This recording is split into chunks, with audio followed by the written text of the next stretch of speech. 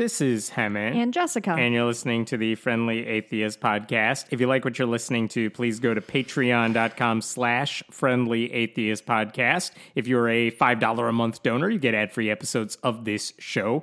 Happy Thanksgiving to everybody. Yay, happy Thanksgiving, Hemant. And I'm just going to run through some of the beginning notes just to get this out of the way. Yeah.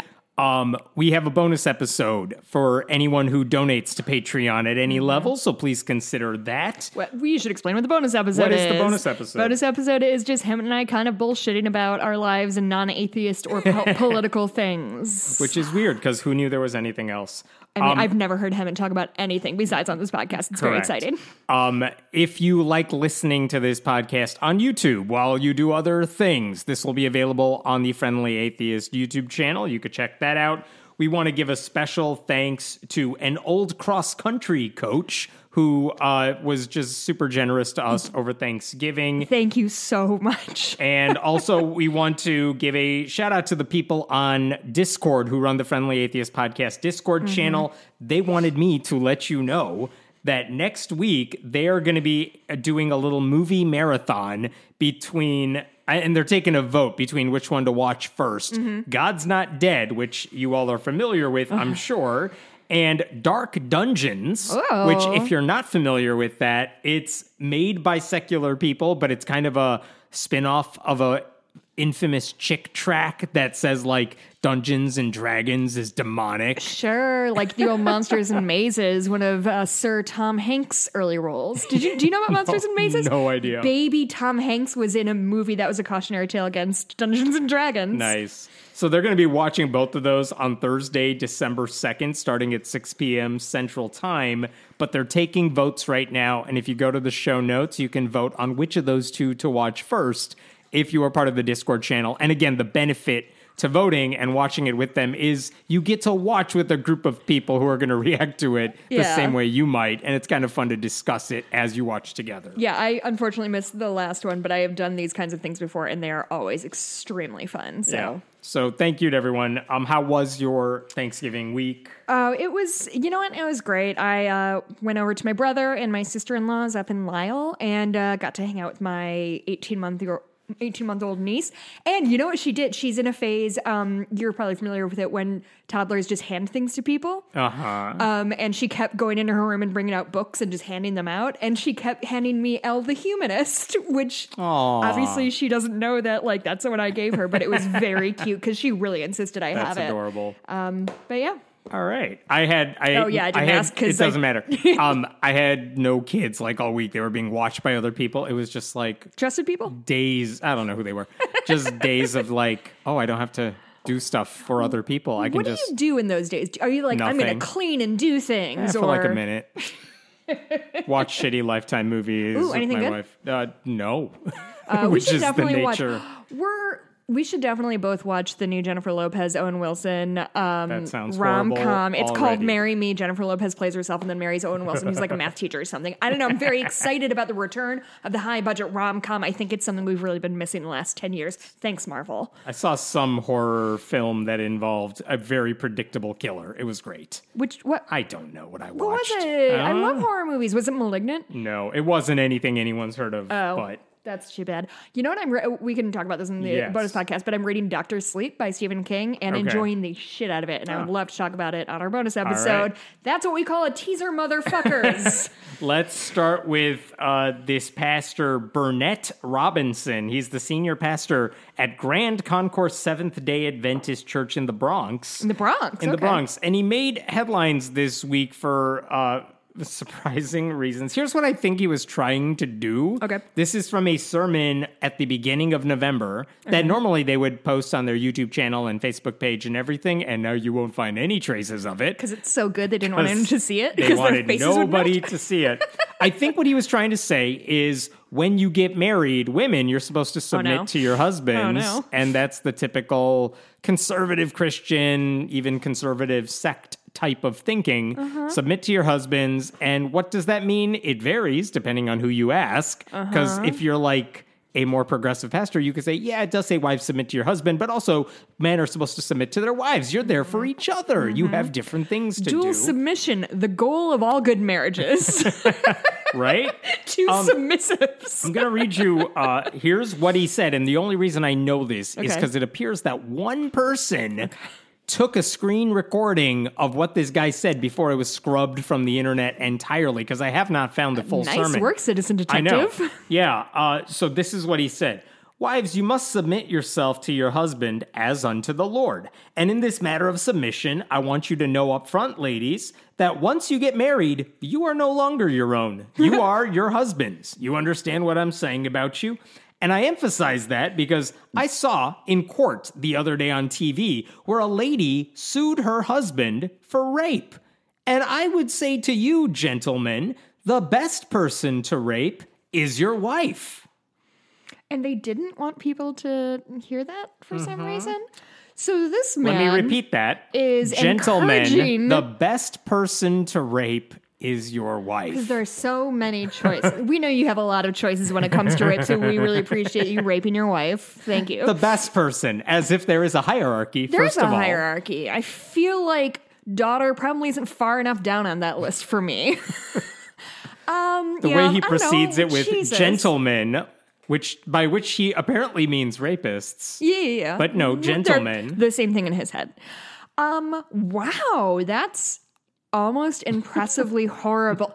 You know, sometimes you just think, I've heard it all. Yeah. And then a man says, gentlemen, the best person to rape is your wife. Unquote. That's word for word. But Hammond, there must be context surrounding this. I was trying to figure that out. I was trying to figure out what's the best case interpretation of his words. And you got it. I think it's, okay, you're going for the Bible preaches submission. You are one when you are married. And that applies apparently to your physical self as well. And by the way, we've talked about Lori, what's her face, the fundamentalist Christian mommy. But like, the fundamentalist Christians often preach this same sort of thing. You're supposed to submit to your husbands. And some people, Lori Alexander, takes it a step further. And she's like, that also applies to sex. If your husband wants it and you're not in the mood, she said, ladies, too damn bad. And I think she said something like, what's the problem? It only takes 2 minutes. Like, completely seriously. And like, this is the way...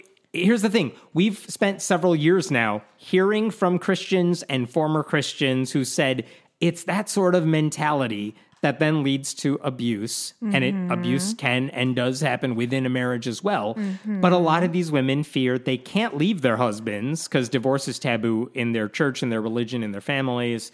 They can't report it to anyone or talk about it because saying no to your husband is not something you're supposed to do either. So they end up getting stuck in these abusive relationships and marriages. And that's the thing. Like, okay, this guy said something stupid, but even if you give him the benefit that he doesn't deserve, the best case scenario of what he's saying is, women, just do whatever your husband says at all times, because when you're married, you are now one. You are not independent anymore. That is what he was getting at. And again, how many times do you have to hear stories from women who have spoken out against the system, who are still Christian, by the way? And how many times do you have to ignore them for you to say something this stupid? Well, I want to address two things quickly. The first is that marital rape was not illegal across the country until the fucking 90s. Like, that is something I think we all need to remember, is that this sort of concept of being able to accuse your husband or your domestic partner of rape is relatively new in our law. So, like, his attitude is not something of, like, his attitude is that of somebody 20 years ago. It's genuinely not, it shouldn't surprise any of us. As shocking as it is to hear a man encourage men to rape their wives, we shouldn't be surprised because that's what these people have been saying for their entire existence. The other thing I want to say is women tend to get this rhetoric thrown at them a lot of this, once you're married, you're submitting to your husband. And especially once you have kids, your life is all about your children. Like, women, they want women to fade into the background if it benefits their kids anymore.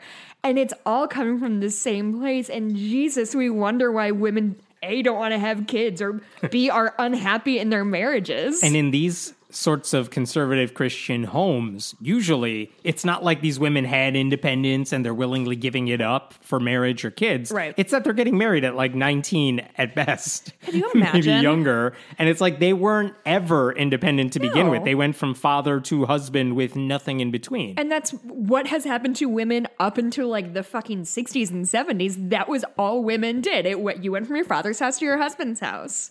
A couple things. Religion News Service, the reporters there pointed out the passage that he's citing from Ephesians made headlines in 1998 when the Southern Baptist Convention amended its own statement of faith. This is what we believe. Whoa. They amended it in 98 to include a section that said women must, quote, submit herself graciously to her husband's leadership. Wait, I'm sorry. They added. They're oh like, my what does it mean God. to be a Christian? What does it mean to be a Southern Baptist? They said, you know what? This is changeable. We're going to change it to make sure it says women should submit herself I'm graciously. genuinely very shocked that that was an addition. I assume when he said they like something changed that they like made it slightly more progressive, but they No. regressed. I think they implied it always, but Of they course. codified it in Yeah, 98. they were worried that women were too stupid to read between the lines. And in 2018, we talked about this when it happened. One of the former leaders of the Southern Baptist Convention, Paige Patterson, was criticized rightly because he said that if you're a woman who is abused by your husband, the response should be prayer, not divorce. And a lot of people lashed out against him. Now, he did a lot of shitty things, and he was eventually like pressured out of Southern Baptist leadership. He was later fired from his position as head of a seminary. Oh. That was not because of, that's not because he said this. That's because a student came to him with rape allegations, and he's like, psh, whatever. So it's other issues very much tied to Poor this. kid going to the worst human Yeah. possible to tell about your rape. Here's the thing, though. Okay, this guy's a Seventh-day Adventist preacher, and the people we're talking about, Southern Baptist leaders, conservative Christian evangelicals, whatever. Here's what I would like to see from other pastors, because I feel like a lot of Christian leaders would hear this story and just think, whatever, I would never say something like that to my congregation. I don't believe that, which is nice. But here's what I wish more of them would do. I want them to tell their congregations abuse is never acceptable within a marriage, outside of marriage, obviously. Divorce is, yes, it can be an option, and it's not going to be shamed within the church. You got your reasons for it. Consent matters, even in the context of marriage. They should denounce any conservative teaching that tells women to submit to their husbands in any way that's not just merely symbolic of like, you are now one, so you should work together and do something for Right, them. right. Put them above you. That's not a bad theory, but it has its limits. But I feel like a lot of them are too afraid to say it, just like they're afraid to speak in favor of vaccinations, or they're afraid to call out the MAGA people in their churches, not because they support the conservative take on it, Right. but they think, I'm just going to never discuss this. Right. It's off limits. It feels too fraught for them, and they don't want to, like, things are so divisive, and they think these really nice things to say to people are going to be, like, taken poorly, which says a lot for Two other the audience. quick things about this. One, there was a petition on change.org calling for Robinson to resign, which you think they're going to care if your petition gets signatures? I thought Change.org was supposed to be petitions to the government. Now it's just like, There was- we're mad about a thing, we want to sign Yeah. a thing. The Obama administration said if you can get X number of signatures on a petition through the government's website, we will make sure we address it somehow, which hit or miss because their answers were never that good. But change.org can be for anything. But here is an update. A couple days after all of this went viral earlier this week, this guy did resign. Not because of the change.org, but the Seventh-day Adventist Church, a spokesperson for that regional part of the country, said Pastor Burnett Robinson has resigned as the senior pastor of the Grand Concourse Seventh-day Adventist Church. And they added that their regional New York conference recognizes many have been deeply harmed by the sentiments expressed by Robinson. The views he expressed are wrong and not accepted by our church. Rape and sexual assault of women are crimes and should always be treated as such.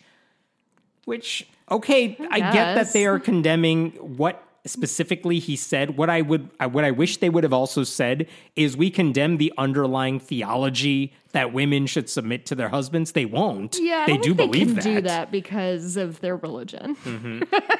So I don't know. I don't know what this guy does next. He's been preaching at this church since 2013. So he's not a new dude that just showed up and now he's gone. Like he's going to have another act. I don't know what it's going to be. I'm sorry. Are you worried about his future prospects, Emmett? Is that no, what we're spending our time concerned? I'm afraid he's going to have future prospects. Oh, I see. And I don't know. Is he just going to move to another church? It's like, well, the Catholics got away with it for years. I know.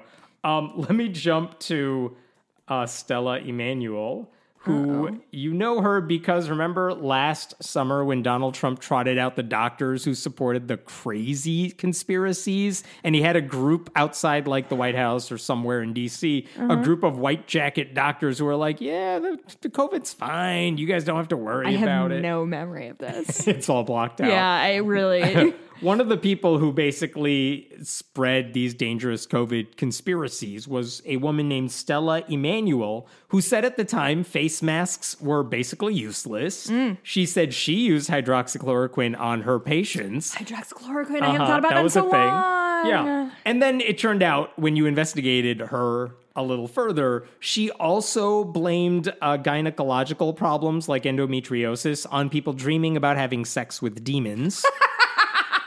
She said... That sentence started bananas and got crazier. She said alien DNA was used in medical treatments. Well, obviously. She said I've seen the X-Files, it's true.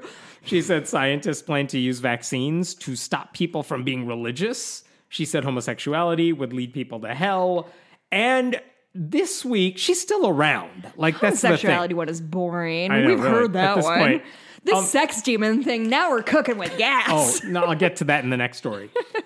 She was on one of those right-wing shows that no one watches except for the diehards.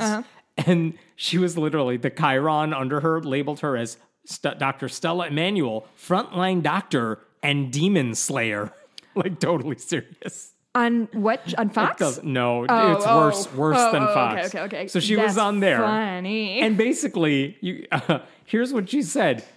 In short, she was saying, hey, Christians, if you've gotten vaccinated, don't worry. You can pray and you can have the vaccine cast out of your body. Great. I have no problems with this. Here's what she said. We're casting this thing out of people. It is Lucifer. So you need to pray. If you've taken this vaccine, pray. Ask God to have mercy on you.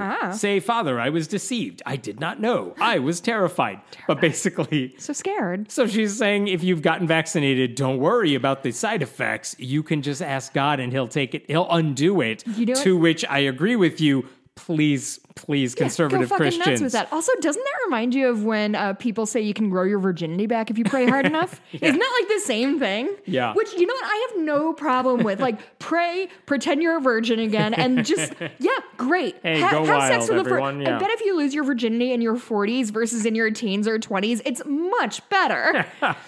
So to this case, like, please, anti-vax Christians, go get vaccinated and then pray all so you want hard to have it cast out of you. In fact, you should do that. You should pray extra hard after the booster. You should pray extra hard after the second shot. Doesn't this just reek of like, I'm gonna kiss your boo-boo and make it feel better? It's just this weird, like, magical thinking that is so silly and childish. Yeah. Like how many people have to get vaccinated and be fine after like the initial, oh my God, I'm dying. After that, you're fine. Yeah. But like how many people have to do that to the point where everyone else is like, what? This seems bad. Like, I'm pretty sure we would have noticed by now. Yeah, exactly. Anyway, I mean, my 6-year-old got her shot. She's fine.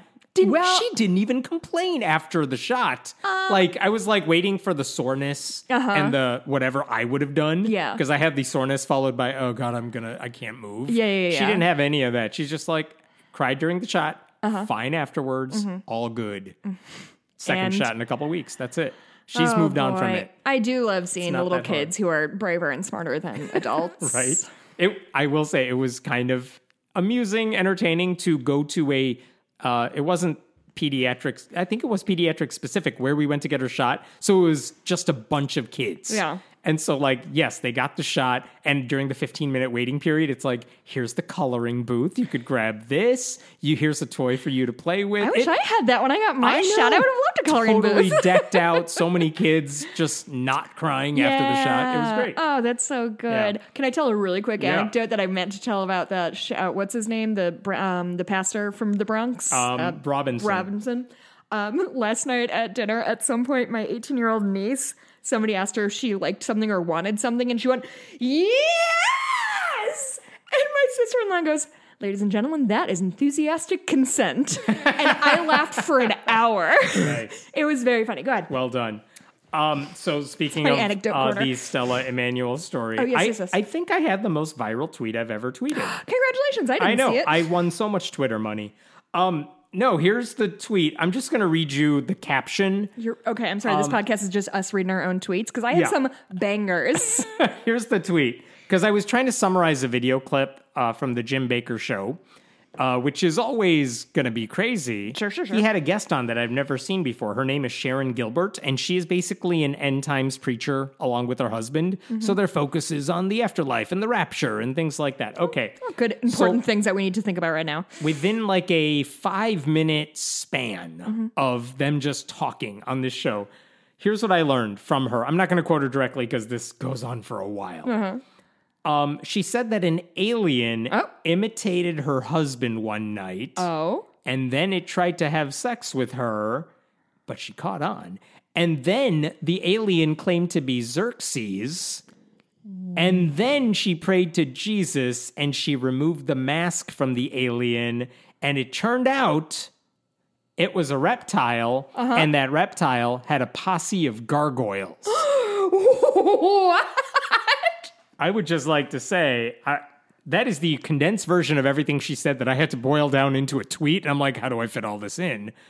But there's a lot happening, and I'm not misquoting it. I am not taking it out of context. That is her example of this thing happened to me, but I guess you need God to save you from the evil reptile aliens that are going to try to trick you into sleeping with them. Having sex and probably... How old is she? Is she at risk of impregnation, realistically?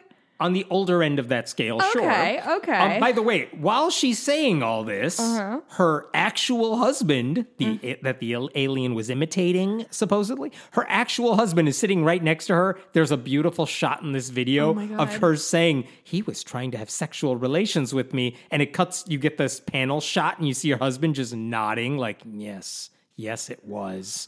And I'm like, what is going on in your head, my dude? Who are these people again? It doesn't matter. Okay. And No. And while this is going on, the chyron at the bottom of the screen, which is actually selling the third dude on the panel's wares, the name of his DVD collection, The Great Delusion.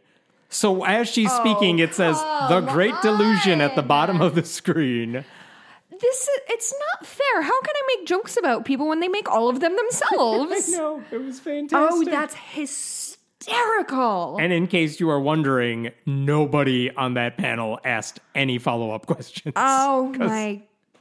Okay, so at first I thought maybe she had... Have you heard of the book, The Man Who Mistook His Wife for a Hat? Yes. I don't know anything about it other than the title. It's just a series of essays of this man who is a psychologist in like the mid-20th century. I want to say 70s, but I'm not sure. It could be earlier or later. Who knows? Stop saying things you don't know, Jessica. But anyway, it's just about weird like psychological phenomenon that happened that like when the titular story is a man was in a room with a doctor and went to grab his hat and grabbed his wife. Like literally thought his wife was a hat for a second.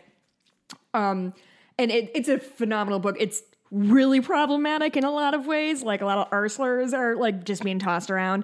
But it's really interesting. So that's what I thought at first, that because there's a thing where you recognize a person's face, but it doesn't connect to your emotional center. So it's like I see a person who looks like Hemant, but he doesn't give me any like well, you're not a good example because you don't give a lot of like vibes or emotions anyway. But I thought it was that for a second. And then she actually was able to remove the mask. So now I'm thinking acid trip? I don't... Dude, the Twitter comments went from she cheated on her husband but doesn't want to explain the truth to does that count as a threesome? like question. the questions that everyone had that no one on this panel asked were unbelievable. I like, want to know his version of the story. I'll take what she's smoking. I'll smoke what she's smoking. All of that. And nothing. I have so many follow-ups. I really want to know his side of the story. Like, is he like, yeah, I was in a closet for 2 hours. That explains my notable absence in my wife's bed. Yeah. So many Took people off just like, a man, mask. me too, man, me too. Took off a mask and she's a lizard. Took off the mask of a guy purporting to be your husband. Purporting to be your husband. It was a lizard head, a la Scooby-Doo. And then gargoyles, which is another old-timey... Do you remember the Gargoyles cartoons in the 80s? I do. So that must mean something. Here's literally what she said. Okay. Finally, I said, I've had enough. In my mind, I reached up. I grabbed his face and I said, you are a liar and Jesus is real. And I pulled that face off and beneath it was a reptile. And he had little creatures with him this time. He brought these little halfling creatures. And Halflings? And they looked like, I don't know, gargoyles. They were very reptilian as well. So beneath that face of Derek was a reptilian serpentine creature, probably similar to what was visiting the Anasazi. I don't know what you're Derek, you're being a lizard again, Derek. Derek, what did we talk about? We can't do lizard foreplay. It freaks me out. Derek. Man, it was good times. Gargoyles. Genuinely, like, was she I need to know, like, is it made up from whole cloth? Was she asleep and had a vivid dream? Genuinely, was she on some... Like, if I cared enough... weird things on Ambien. If I cared enough, she appears on the Jim Baker show to talk about whatever it is she's talking about. So I have to imagine that in her own bubble, with her own podcast and show, she's probably told this story before, which means if you go back, like, there's probably plenty of times she's referred to this alien. And now that I say it, I have to go do the deep dive. Yeah, if anybody had... Oh, yeah, you'll do it? I was going to volunteer one of our listeners. If anyone wants to go look up Miss Gilbert here, Sharon Gilbert. Lord. Let's what find a bananas story. Oh, man, good times. Wow-wee. I'm glad everyone enjoyed the clip. Because it didn't take a lot of work. There wasn't much editing I had to do other than getting rid of the little tangents to that story. That's hit. Okay, so you tweeted the video and I think it's been viewed like 5.5 million times. It's been insane. Dang. I couldn't use Twitter for about 2.5 days, like the mention side of things. That's been nice. Kind of, yes. Couldn't see anything because people just responding to the tweet, not to me. Just like sharing the tweet like, oh my God. Oh my God. And everyone seemed to have fun mocking what should be mocked. Yeah, wow. Let's talk about Baronelle Stutzman. She is the Christian baker who's a florist. Usually we're used to bakers, but she's the florist in the state of Washington. Oh, yes. Who in 2013, this woman, her name is Baronelle, she runs a place, owns a place called Arlene's Flowers. Okay. And one of her regular customers, not a guy. Baronelle's Flowers. Not Baronelle's Flowers. I don't know who Arlene is. But one of her regular male customers comes in and says, I want to buy flowers. It's for my wedding. To another guy. And at that point, she says, no, I don't do gay flowers or something like that. Yeah, flowers are inherently heterosexual. Everyone knows that. So she refused to provide flowers for a same-sex wedding, even though marriage equality was legal in their state and there were anti-discrimination laws. And basically, she was fined $1,000 and told you can't do that. Yeah. Like, you're running a public business, you can't discriminate against customers. Kind of. Yeah. I mean, yeah, small slap on the wrist, but $1,000 fine, and you can't do that anymore. That seems about right. Sure. Fine. So she sued. She sued the state of Washington, and the Washington Supreme Court unanimously ruled against her, saying, no, the law's there. Right. You broke the rules. There's no way out of this for you. Right. I don't care what your religion is. And like she appealed all the way to the Supreme Court. I won't go through the entire case history, but basically the Supreme Court said, we are not getting involved in this because there's nothing basically for us to decide here. And basically the Washington Supreme Court that ruled unanimously against her, they said selling flowers for a same-sex wedding, it's not an endorsement of homosexuality no matter what you say. It's an endorsement of flowers. Yeah. You would give flowers for an Islamic wedding, an atheist wedding. Like no one would think you are endorsing that, but you do disagree with it. This is no different. That was their argument. And by the way, she admitted that herself. Like, if you ask her, would you sell to a Muslim who's having a wedding? She's like, yeah, of course I would. And they're like, yeah, exactly. So you hear it, right? So basically, the thing is, the Supreme Court, however, they didn't take it up, but they tossed out the Washington State Supreme Court's ruling and said, look, we've made some other decisions in the past couple of years that have to do with religious freedom and LGBTQ issues. Why don't you reassess this case in the light of whatever the hell we've just done? So the Washington State Supreme Court looks at it again, and they're like, yeah, no, we were right the first time. We nailed it the first time. Fucking slam dunk, no notes. Now we're at 2019. They said it again, unanimously. Yeah. We were right the first time. Yeah. There's nothing for us to reconsider. I feel like I remember that happening. So once again, her lawyers, the conservative Christian lawyers, asked the Supreme Court again, hey, now look at our case. And in July, the Supreme Court said, no, we're not listening to it. But here's the thing. Justices Thomas, Gorsuch, Alito, they openly said this was the wrong move. We want to take up this case. We think there's a religious freedom issue here to take up, which says a couple things at this point. Again, this is in July of this year. I'm sorry, is this? I need to double check the date on that. So 2019 is when... No, it's July of this year. Of this year. So this court, I mean, we're talking Kavanaugh and Amy Coney Barrett did not say, we want to hear this case. I don't know. Interesting. But... Well, I wonder if it's because they agree with the outcome and don't want to be on record of being, like, anti-religion in any way. I think if you're one of the newer justices, the last thing you want to do is step into a not ambiguous situation. It's one thing to, like, I know they're going overboard on a lot of the abortion issues, LGBTQ issues, but it's like, there are some cases that might be on the line and you're like, this, I could weigh in on this. But sometimes when it's not even a good case and this woman does not have a good case, it's like, don't make me rule on this, even though I might want to go your way because I'll look stupid. Yes. You're making me look stupid. That could be a reason they don't want to take this one up. So anyway, you would think they're out of options, but now her legal team, since July...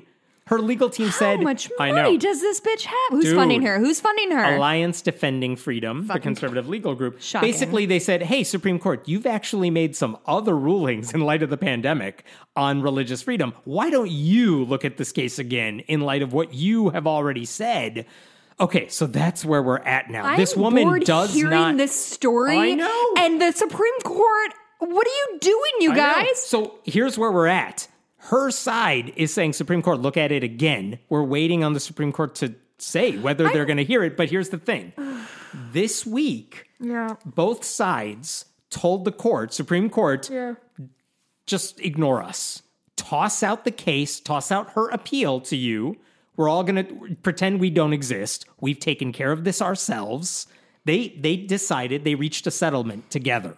Okay. Both sides. Here's what they said. Stutzman has to pay the two gay men $5,000. Great. She also said she's going to retire from the flower shop. Sure. And that's it. Her side's going away. They have decided, yes, we will just end our fighting here for whatever reason. They don't want to deal with this anymore. So who do you think ultimately made that call? Do you think it's one of the people involved, or do you think it's like Alliance Defending Freedom, who's like, first of all, how do we ping pong back and forth between these courts? I don't understand how law works, I guess. The cynical side of me says the conservative lawyers on their side were like, we're still not going to win. Yeah, and it doesn't look like we have a better case than we did a while ago, because clearly we had the case we wanted last time. Right. This court said no to us. We're probably going to lose again. So let's just cut our losses, because if the Supreme Court says yes... That's a lot of time, a lot of money, a lot of legal writing and time for your lawyers. Like, you don't do that unless you think you have a chance or you feel like you have to defend this. They decided, let's just cut our losses here. So here's the thing. They gave $5,000 to the gay men. The gay men said, we're going to donate that to PFLAG, the parents for, what is it? PFLAG, parents...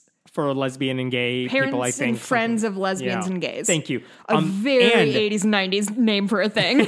And they said, we're going to chip in another $5,000 of our own, because they don't want this to be like just that's nice. Money. Yeah, so they're donating the money to a ally group. Genuinely, I was like, oh, I hope they go on a really nice vacation. I know, right? I guess that's better. And here's what the men said, the two guys. We're glad the Washington Supreme Court rulings will stay in place to ensure that same-sex couples are protected from discrimination and should be served by businesses like anyone else. ... It was painful to be turned away, and we are thankful that this long journey for us is finally over. Interestingly enough, if you look at her statement that she issued, it was basically like, I hope those guys respect my decision and where I'm coming from, and I love them because I'm Christian, whatever, roll your eyes. These guys are like, we're glad it's over. Like, they didn't say anything about her, which is low-key shade. Oh, so shady. Also, the Christian habit of saying, I love you, makes me want to vomit everywhere. You don't act like that. I know. That's not what, like...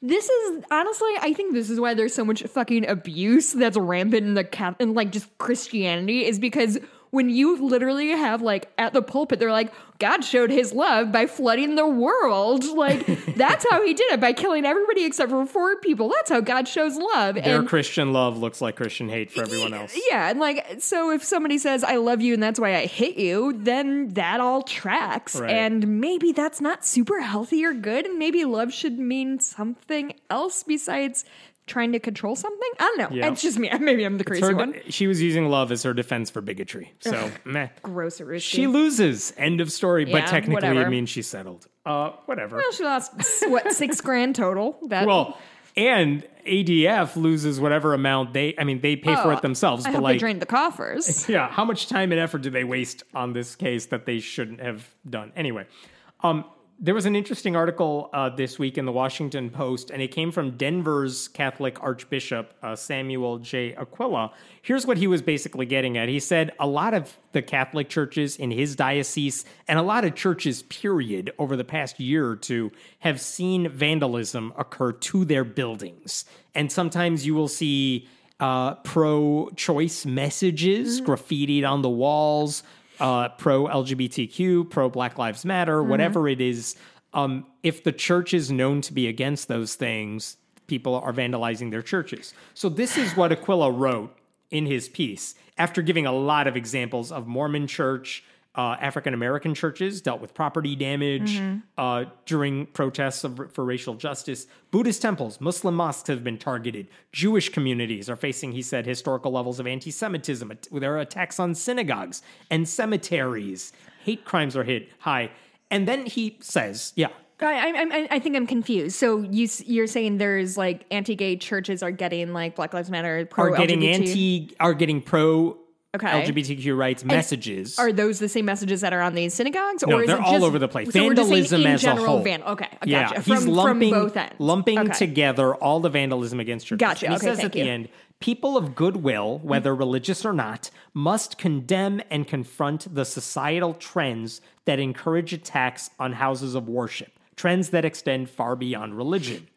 So part of me is like, yeah, of course. Sure. Of course you condemn vandalism against churches. I should point out, like, a decade ago or so, there was a church in Oregon that got vandalized, and they used either satanic or anti-atheist or pro-atheist messages. I remember that. And on my website, we raised money to help with the cleanup efforts for that. Because again, I mean, you would think atheists more than others maybe would say, we think we're right and we could argue, we could debate this thing.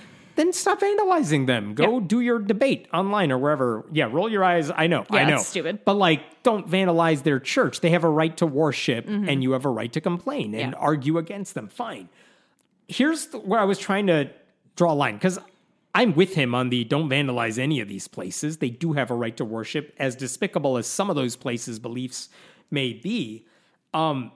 I just wanted to point out a couple things. One is, as far as I know, none of the acts he mentioned were done by people attacking religion. As far as I know, these are not atheists committing these crimes or ruining these buildings, defacing them, or anything like that, which I just want to point that out. Right. I would hope atheists would be among the first to condemn anything like that, whoever you are. Yeah. Here's the part I got an eye roll for. This is from his article. Respectful conversation has given way to spiteful confrontation, and the long-standing attitude of live and let live is being replaced by live as I want you to live. He's saying that about the Vandals. Okay. Which, again, for a Catholic archbishop to say, we believe in live and let live. Yeah. Like, you're the reason there are these abortion bans and this legal live and let arguments live against garbage. LGBTQ people. You're not, though. You're not The living Catholic and let Church living. specifically is not doing that. I mean, when has the Catholic Church ever been like, we have these beliefs, but you do whatever you feel want? like entire swaths of Native Americans and First Nations people in Canada would disagree that the Catholic Church has a long-standing stance of live and let live, Hemmant. Right. And the Catholic Church especially, more than half the people Jesus, in their own this pews guy. Jesus disagree Christ. with the church's teachings. Who's this guy? I'm going to go bully him. No. Why? Archbishop of Denver. But here's the thing that I thought. My flight is going to go through Denver on my way to Montana. I'm sure he'll be at the airport. There. Yes. I have a 2-hour layover. Here's the thing I wanted, like, I'm not defending the Vandals. I don't like the Vandals. I wish they didn't do it. Here's what I was trying to figure out, though. I think for a lot of these people who might be committing these acts, and I haven't seen any articles quoting them directly. I think a lot of times you don't even know who they are. Right. They believe that these churches, powerful churches, are making these arguments against abortion rights, against LGBTQ people. Fine. There is no way to get through to them, and there's no alternative way to voice your concerns, disagreements, complaints about their beliefs and how harmful they are. They are. There's no complaint box. There's no formal debate to have. It's not like you can go up to an archbishop and say, well, here's my problem with what you're preaching. Partly because they don't make themselves accessible. Partly because it's religious dogma. It's not going to change. So it's like, if you want the vandalism to stop, and I agree, it should stop. There needs to be a way for people to voice their concerns so that they feel you are going to listen. Yeah. And all of these religious leaders at all of these places, almost by definition, there's no other way for these people to get through. It turns out when you vandalize their property, now all of a sudden they listen because you've given them no other choice. So again, I'm not defending the vandals, but I think if you want to stop it, it's not getting people like us to condemn it, because we do, and no one's arguing for it. I mean, more or less. If you want them to stop vandalizing your place, give people a way to express their concerns and show them you actually care and are going to do something about it. I think that problem is baked into the system because they're not going to change their views. Right. But again, how do you want them to share their grievances with you? And you're giving them no outlet to do it. And if you want to stop the vandalism, you got to give them some like nicer, saner, rational outlet. Otherwise, that is I don't think anything I say or anything anyone else says is going to stop whoever these people are from reacting this way. Oh, boy. On the one hand, I guess, I don't know, vandalism is like tacky is kind of my main problem with it. Like, it's sort of tacky. But also, I don't know, riots are the voices of the voiceless, right? Like, but I guess I think... I mean, that's been the argument for the rioting on stuff too, which is you're not listening to us. We can't get your attention unless we, take over like a street or ruin a building. You care about property. You don't care about us. That's kind of the argument on the riot side of things. Exactly. Give them a voice. Give them a way to listen and show that you're listening, and that stuff would stop. Yeah, I don't know. I have a hard time thinking that all I don't know. Maybe this is just like the latent 16-year-old in me or something like that, but I have... Oh, God, no. I'm not saying go out and vandalize. I'm just saying, like, if I see a church that preaches hate get vandalized, I'm not upset about it. I guess that's what I'm saying. Oh, here was the other thought I had about that. So over the care summer, that much about property. Greg Locke, the hate preacher from Tennessee, his circus tent got vandalized with like, you're a bigot, whatever. And part of me was like... That's a lot of letters for spray paint. I can't believe this spelled. I can't believe they got the apostrophe right. And part of me was like, did you do this? I kind of think you did this. I don't know. Oh, he did it Greg himself. Locke. I thought you were accusing me, no. Jessica, of doing it, which would have been dope. Part of me thought he did it because he likes the attention, but totally. I can't prove that. Here's the thing. I don't know who did it, but what I do remember is after that happened, I'm like, I mean, philosophically, I agree with the message of the Vandals. Yeah. Even though I disagree with vandalism. But my point was, you're giving a guy who doesn't deserve it a reason for people the pity, and people are going to sympathize with him. He doesn't deserve that. But that's my argument with these church vandals too. If you think the Catholic Church is anti-gay, anti-abortion, or what have you, and same with the other religious denominations, and you're vandalizing their church saying like, you hate women, whatever, you're giving people a reason to sympathize with the side you hate. Yeah, that's it's true. going to backfire. That's it's true. just a stupid method. Yeah. I don't get the strategy behind that. Yeah, no, I don't know, man. let me move to a different story here. This is Mark Robinson, the lieutenant governor of North Carolina. We've talked about him. Oh, sure. Mark Robinson. I know that guy. The lieutenant governor of North Carolina? Yeah.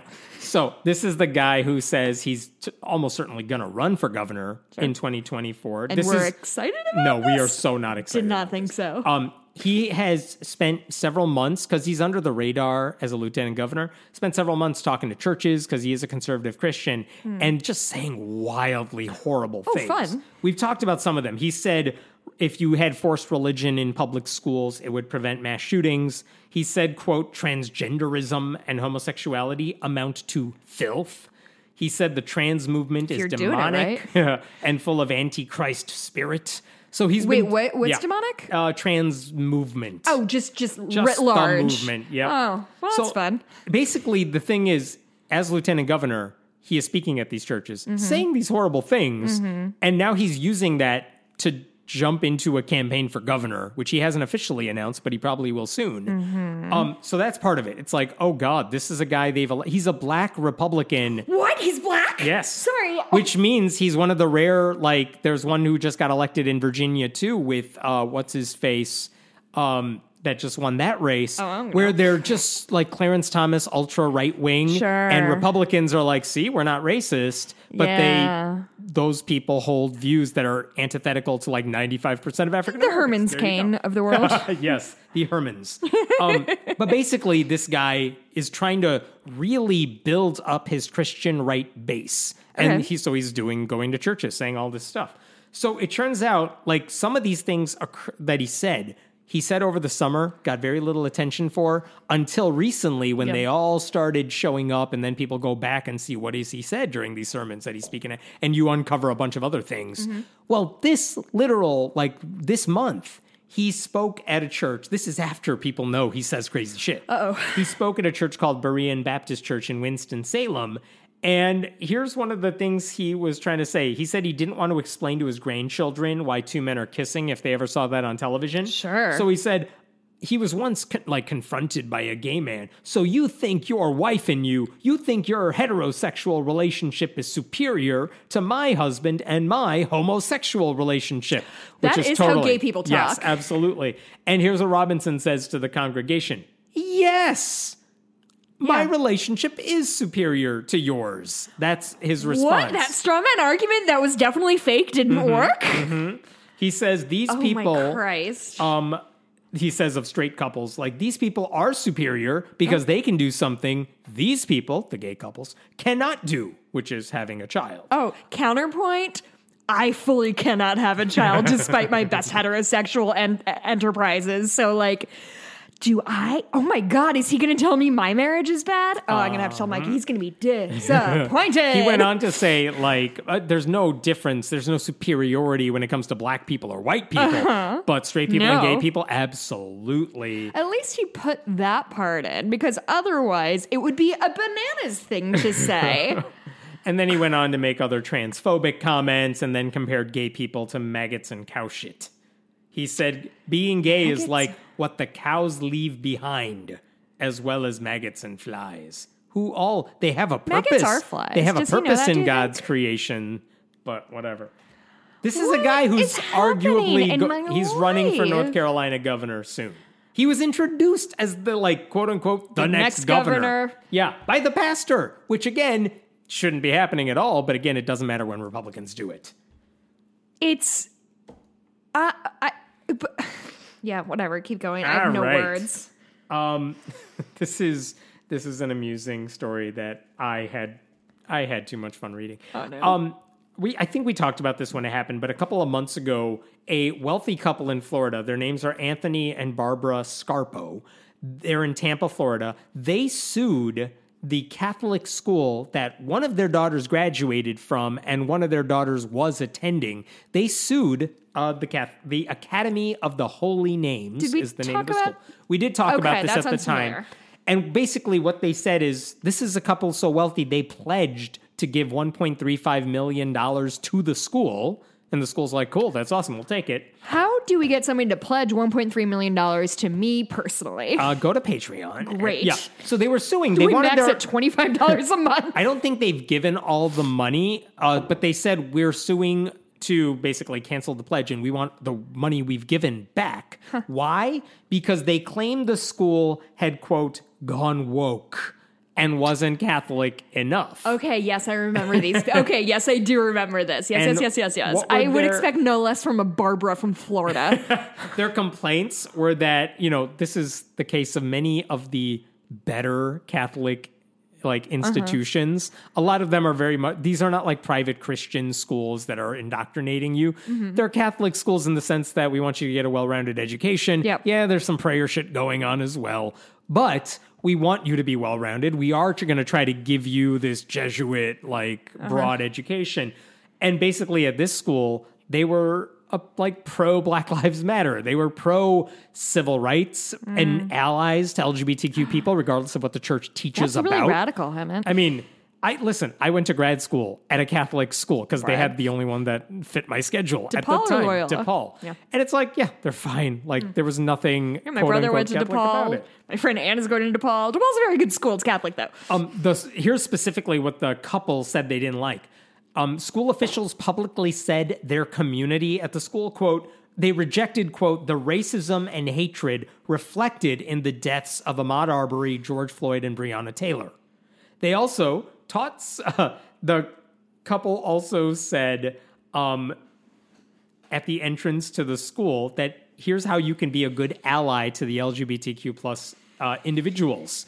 And basically the couple said, that's not what the church teaches. And also you're not what is it that we want to sympathize with when it comes to when it came to the racism stuff, they said this school is teaching students that they should, quote, they should be guilty if you are white and your parents can afford our tuition.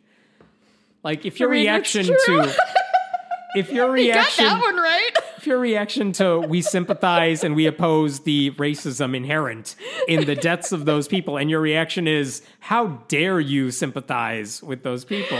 Oh my God. So basically, here's the follow-up to this story. So they sued the school, saying the school's too woke.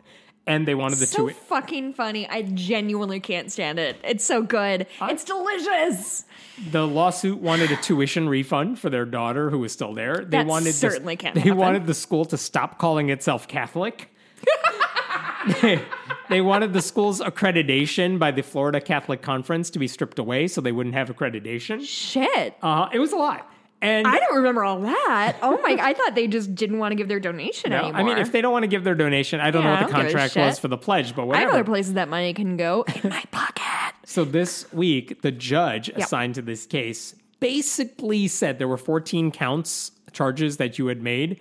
I'm tossing out 12 of them. Okay. Because you are basically asking me, the judge, to decide what counts as Catholicism, and that is not what I do here. No. I do not think so. He said, more formally, the judge issued a verbal ruling citing concerns that the First Amendment prevented the court from delving into church teachings.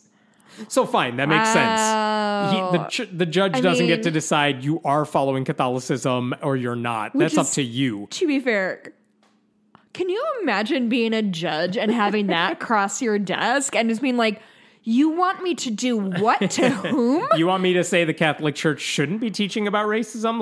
That's go to the Pope for that one, not my job.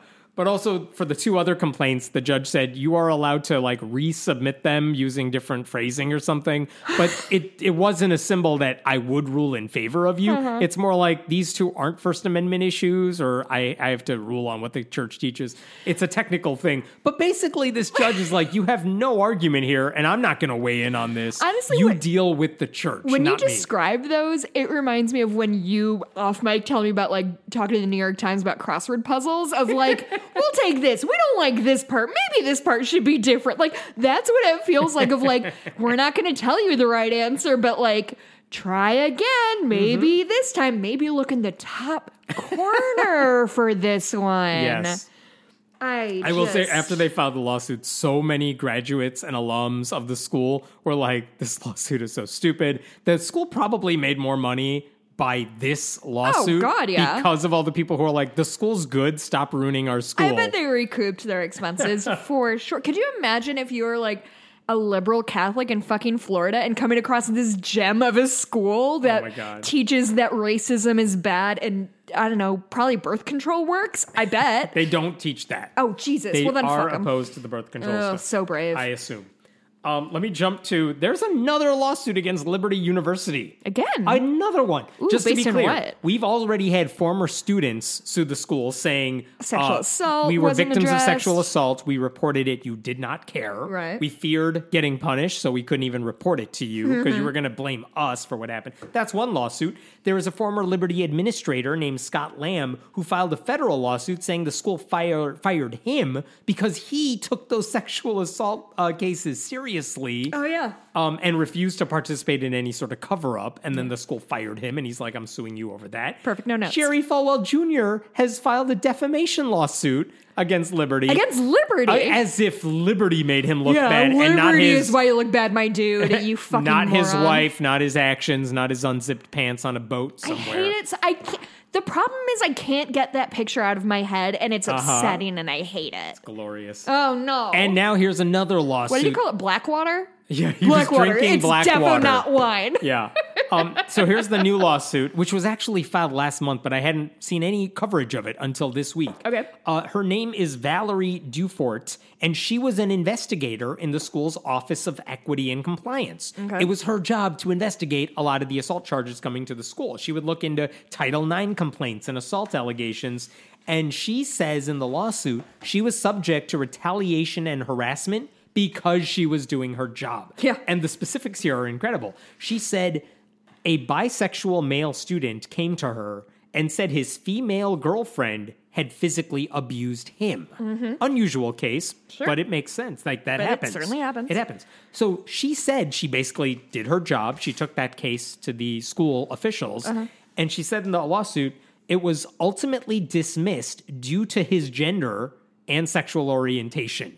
They just didn't take it seriously because he was a guy and because he was bi. Are you telling me that feminism actually is good for both men and women Yes. and non-binary people? There you go. Are you telling me that women fighting for equality is actually good for everybody? This is crazy. Evan. And then after she pushed back and said, no, this is an assault allegation regardless, and you need to take it seriously, she said she was no longer given cases to investigate and basically turned into a glorified secretary. Like, for example, they said, listen, you need to improve your work in 5 different areas. 4 of them were things they had never discussed with her before. Like, so she has, at one point... Everybody knows when they're about to get edged out. Everybody sees it coming. It gets worse. It gets worse. She said during the pandemic, early on in the pandemic, which, by the way, Liberty did not take seriously, kept their campus open, reopened very early without any mask requirements. She said she wanted to work from home because her husband's immunocompromised. The school said no to her, even though they had said yes to other people with similar requests. She was instead forced to take an unpaid leave.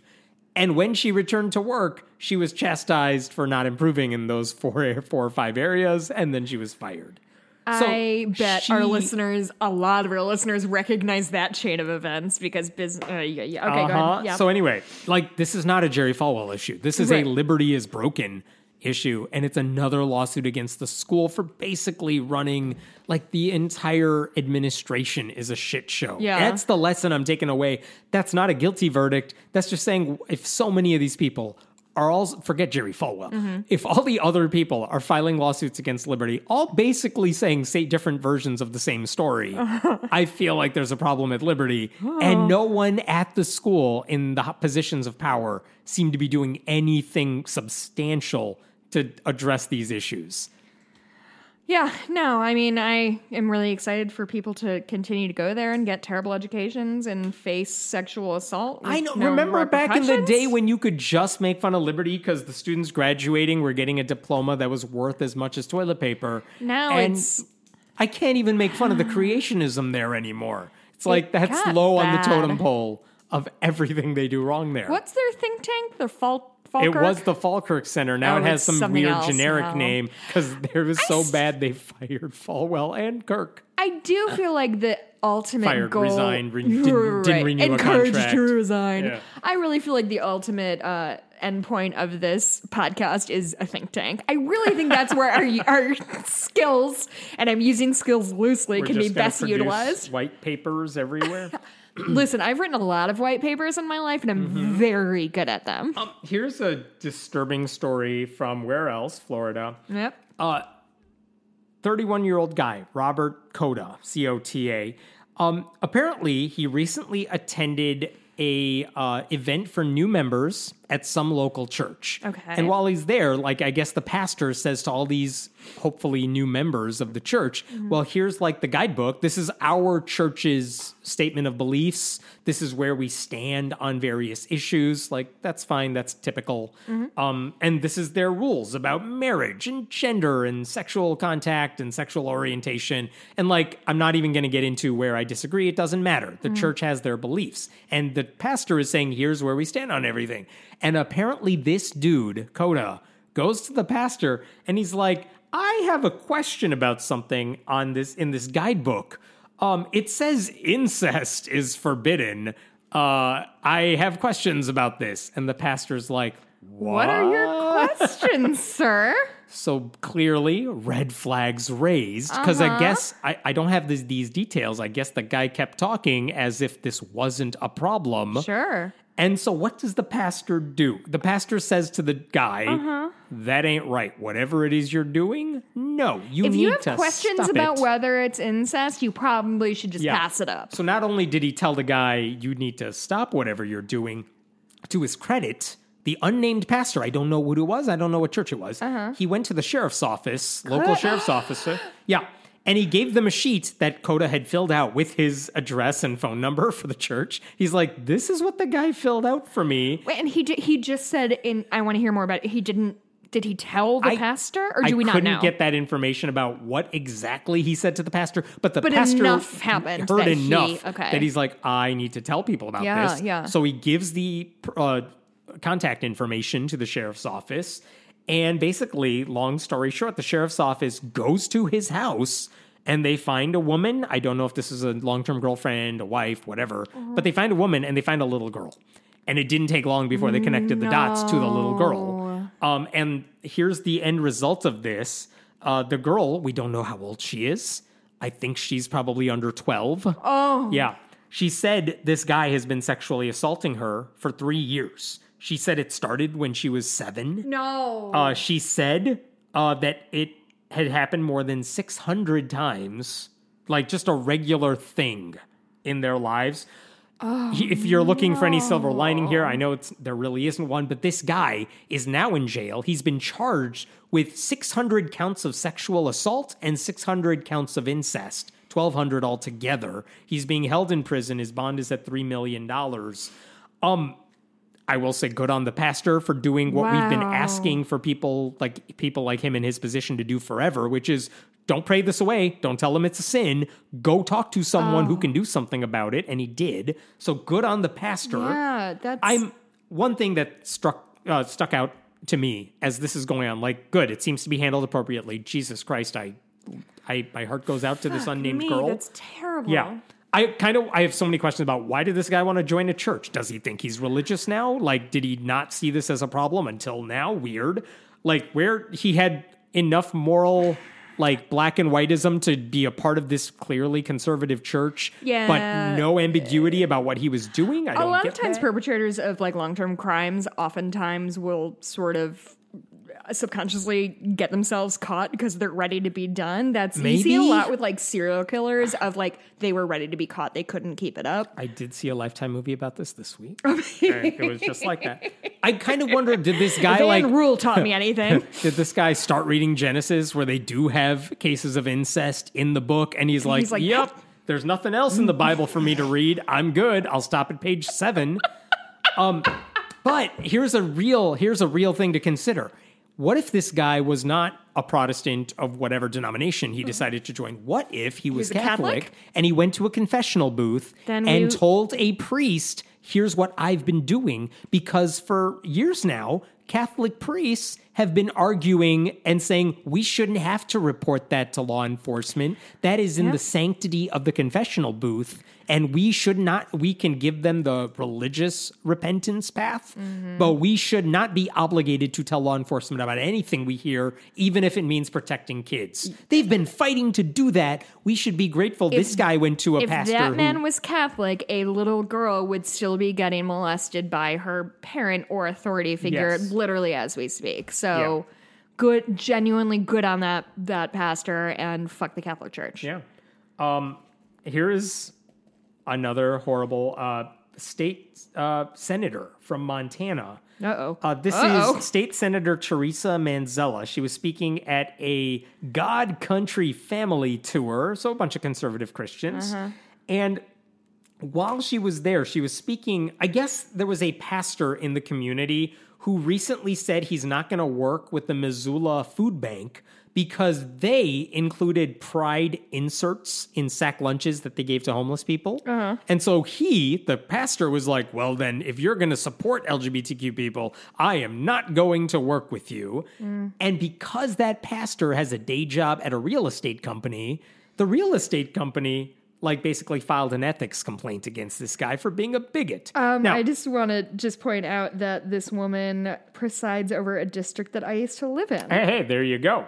This guy, the pastor, I think there was a line that I'm kind of curious about if you have personal bigoted beliefs, but they don't go into your day job, I do have a question about how much that should affect your day job. But that said, he has to attend an ethics hearing next month if he wants to keep his real estate license and not pay a $5,000 fine. Okay. This is a controversy within their Christian circles for obvious reasons. So this woman, Manzella, the state senator, was speaking at this conference about him, about the pastor, about the bigot, and wanting to defend him. So she wanted the crowd to know she is on the pastor's side, and she said, she said, we're not here to whine or complain about this silly ethics complaint and the thoughts about persecution, because that is nothing as compared to what Christ went through for us. We are here to celebrate Brandon Huber, the real estate guy, and his stand for God and godliness. And then she said that members of the LGBTQ community like to play the protected class card because queer couples in general have expressed that they're... Wait, here's the part you need to hear. She said queer couples in general have expressed that they're scared to walk down the street holding hands in fear of possible violence against them for their sexuality, which is true. I mean, they're scared to walk down, especially in conservative areas. So what does she say about that? I've got to tell you, I think those are normal consequences associated with the choices they made. Two things about that. Yeah. So because they are gay couples who just want to walk down the street in peace, she said, and because they live in fear of that, she says that's a normal consequence of a choice they made as if they decided to do that. So I guess if you choose to be gay, well, too bad. You got to fear for your lives. That's just a consequence of whatever you want to do, and not calling out the people who make them live in fear. The state's Democratic Party, all three of them, I guess, they're calling for sanctions against... Democratic governor of Montana right now, I think. Whatever, they legalized pot. I know they have Tester and everything in Senate, but the state's Democratic Party is calling for sanctions against her, wanting to remove her from committee assignments, basically the only thing they can do within their power, but it's maybe not going to happen. They said, this is from the House Minority Leader, Senator Manzella's remarks are nothing short of offensive, dangerous, and unacceptable. They also said LGBTQ Montanans have always been valued members of our communities, and they deserve the basic dignity and respect owed to everyone in our state, the most basic of which is to be able to live their lives without fear of violence. And here's the thing. Manzella reacted to this like she was Marjorie Taylor Greene or Lauren Boebert, where it's like, you're attacking me for my bigotry? Well, this is your fault. She basically said they took her quotation, quote, a bit out of context. Oh, did they? And then she posted the entire speech she gave on Facebook so everyone could see it for themselves. Guess what? It's terrible. And I hate totally in context. There was nothing taken out of place. It sounded even worse when you put it in context, because she also added that the LGBTQ movement is recruiting our kids. Oh, are they? What are their recruitment techniques? I don't know, but this is in a separate Facebook post. She also questioned whether her religious freedom was under attack. That's her reaction to saying gay people should live in fear, basically. Sure. I just want to clarify a previous mistake. I'm so sorry. She is not a representative of the place where I used to live. She represents Stevensville. We called it Steve I. And the surrounding, mountains or whatever. I just wanted to make that clear. Very so she doesn't represent Missoula, which I think is pretty important to point out because Missoula is like... I could have sworn it said Missoula. I mean, the district. I'm on Ballotopedia. District 40, Senate District 44 is where she is. I think she's just south of Missoula, so it tracks that Missoula is part of her concern, and because it's the only liberal place in Western Montana. But she doesn't even go up to Lolo or down to Hamilton, which is where I used to grocery shop. Hamilton was because we didn't have a grocery store in my town. One last story for you, which I found fascinating. There was a survey out from the Pew Research Center, and they asked people, why do bad things happen in the world? And I would have guessed most people would have just said God caused Shit them. happens. Oh, no. I would have thought they said God. No, they actually said what you said. Shit just happens. Huh. Of the responses that they asked, they said, what's the percent of it? U.S. adults who say blank explains why suffering exists, either very well or somewhat well. 86% of people said sometimes bad things just happen. A whole bunch of them, 71%, said suffering is just a consequence of our own actions. That's fair. 69% said it happens just because of the way society is structured. Society is just a problem to begin with. We need to fix underlying issues. Overwhelmingly, they did not say God causes the problems as if it's part of some master plan. Now, many of those people said God helps you respond to the problems or that God can fix the problems. But very much most of the people basically said God gave us free will to do what we want to do. And if shit happens, it's our fault or society's fault or something like that. That actually surprised me. I genuinely thought most Americans, being religious believers, would have said, this is all part of God's plan. Sure. Even the bad stuff that happens, God caused it because it's supposed to maybe teach us a bigger lesson. I don't know. I don't know if that's... that was my first reaction, but I don't know if it's typical. Can I tell you a quick anecdote? When I was young, when I was probably 10 or so, there was a family who lived in my community that there was a car accident, and it was a family of 5, and the father, the youngest son, died. The daughter was in a coma. The older brother, who was my age, who I was friends with in high school, he was not in the car at the time, and a woman hit them. And it was horrible. And I think this is probably 96 or so, and so I couldn't have been more than 10 or 11. And I remember my mom coming home and telling me a story of talking to this woman who had just lost her son and her husband, and her daughter was in a coma. And this woman who I know is a mother of a school friend of mine said to her, well, that's just what happens. You must have done something wrong because God punished you. And I remember my mom told me that when I was fucking 10 years old. And I haven't thought about it in fucking 20 years. But people not only think that, but think it's an appropriate thing to say to some people. Yikes. Anyway, sorry, that was just all I thought of when we talk about why do bad things happen. It's not just why do I feel how bad things happen. It's I'm in grief. Who can be the biggest dick to me right now?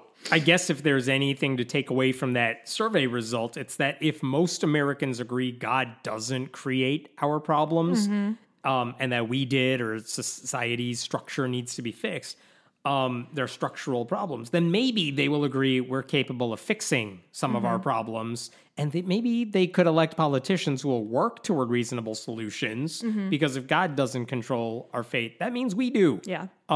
I feel like so many people just kind of throw their hands up, and it's like, it doesn't matter who I elect or who I vote for or what I do, because it's all in God's hands. But again, vast majority of Americans don't buy it. It's such a fucking cop-out. It's such a cop-out to be like, oh, whatever happens is going to happen no matter what. And that just God didn't cause it. People who believe in God caused a lot of these problems. Like, Yeah. fix it. Help us fix it. Yeah. That's all I got. There's other stuff, but I don't care about it enough. I have a couple things I want to talk about. Speaking of Montana, I am going to be in Montana in February. I am going on the first real nice vacation my husband and I have genuinely ever gone on.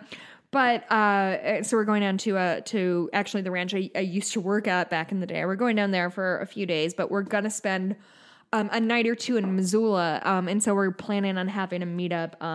Isaac is somebody who I am, I don't know, Twitter friends with. What does that mean? Who's a dude who lives in that area. And he seems very confident there are listeners in Missoula. I feel like maybe it's just him and his wife. I don't know. Anyway, so it's going to be the first week of February. I don't have dates because I haven't booked flights. But just, I guess if you live in that area and that's something and you live there in February for some reason, I should be out there. Next is my Etsy shop. So I am officially cutting off sales to guarantee for Christmas on December 1st. So that gives you until Tuesday the 30th. It's not I'm not a corporation. If you text me, I'll see what I can do. So Bitches Get Stitched On is my Etsy shop. I just need to be clear that I make all of these things by hand and they take hours and hours and hours and hours. And that's why I have to cut them off early because they do take a lot of time. I've gotten many, many orders and they're all fun and cool to work on, mostly from listeners. So I appreciate people who have already bought things from me. And if you are looking for something for Christmas, supply chain shit is bad, I guess. I don't know, etc. So yeah, let me know, reach out. There's everybody orders custom shit from my shop. You can buy something, but if you want something custom, there's a thing that just messages me. So there's that. Last thing I want to talk about, which is a sad note, is I've had a rough day today. I had a rough few days. I don't know if you remember, but I miscarried the day before Thanksgiving last year. Turns out that really sucks the fun out of the holiday the next year. I don't know if it's going to be my favorite holiday moving on. But so I was kind of glum today. And then I found out Stephen Sondheim died just a couple hours before I came over here. I know it's not interesting or original, but God, I fucking love Stephen Sondheim. Into the Woods, I have the Into the Woods original Broadway cast with Joanna Gleason. Is the only name I know from that Chip something who did the voice of Howard the Duck is the thing I know. My friend Amanda had the VHS. It's a double VHS because that musical is 14 hours long. And Bernadette Peters, of course. Bernadette Peters is the witch. It's just one of my favorite things in existence. I love the music and the direction of that show. I like the light and dark of it. It's on YouTube. I have watched it many times at night when I'm feeling sorry for myself. These are the things I watch. He did the lyrics of West Side Story. I think someone put it well. I'm sure many people said the same thing, but he's one of the few people who his lyrics and the things he has written for the theater gave us things to say about him in his passing. Sometimes people leave you halfway through the woods. Yeah, it's... Oh boy, this is... I mean, listen, he was, I think, 91. Yeah, that sounds about right. It's not unexpected. It was inevitable. I think just about a year ago, maybe more than that, they did a tribute to Sondheim, I think for his 90th birthday.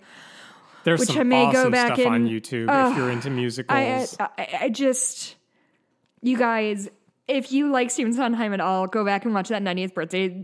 Chip Zine, I think his name is. And he still has, have you ever seen that version, the Bernadette Peters version of Into the Woods? Think I have. It's incredible. My husband played Jack in high school and still talks about it. He's 42 years old. Those songs are incredible. And I will say about Stephen Sondheim is he wrote Amazing Rules for Women when that wasn't necessarily the most popular thing to do. If you look just at Into the... I'm a Stephen Sondheim fan. I love Into the Woods. You look at Into the Woods, there's complex, interesting characters and sort of low-key white people rap sometimes, which is pretty fun. I don't know. I'm sincerely bummed about this. It's a sad night. It's not surprising. His life wasn't cut off short. He lived a full, wonderful life. But I don't know. It's kind of a bummer. I wish he had been able to see the new West Side Story. I feel like that's shaping up to be really fucking good. I don't know if he saw a rough cut of it already, or he said that in interviews. Yeah. Like, I'm just skimming through, putting it together. I think I read somewhere he saw Sweeney Todd. He recently went to go see 2 different revivals in 2 consecutive nights, and he's like, "Yep, they're both awesome." Something like that. Of course. I just accompany a little night music.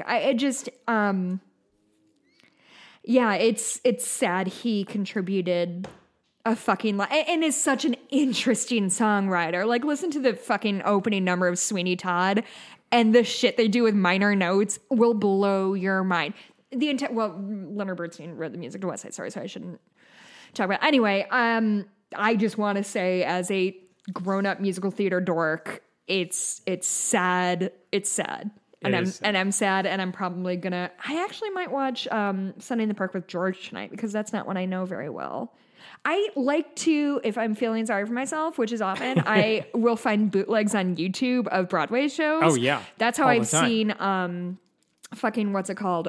Spring Awakening. Oh, okay. I've seen it like 5 times just I saw on a bootleg YouTube. of Dear Evan Hansen recently. Is that It was good. You know what? Bonus this episode. Is all bonus episode shit. There okay. you go. Hey, thanks again for our cross country coach. That is was a bananas and great, surprising and generous gift. Thank you. Where do we find you?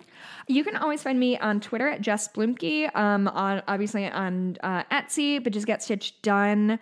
And hey, join our Facebook group if you haven't yet. I know Facebook is sort of a nightmare, but I have blocked. Here's the key: block all the bad things, including all the news stations, because those have comments. So that is all I have. All right. Hammett, I'm at friendlyatheist.com. Go to patreon.com/friendlyatheistpodcast. You can always email us, friendlyatheistpodcast@gmail.com. Yep.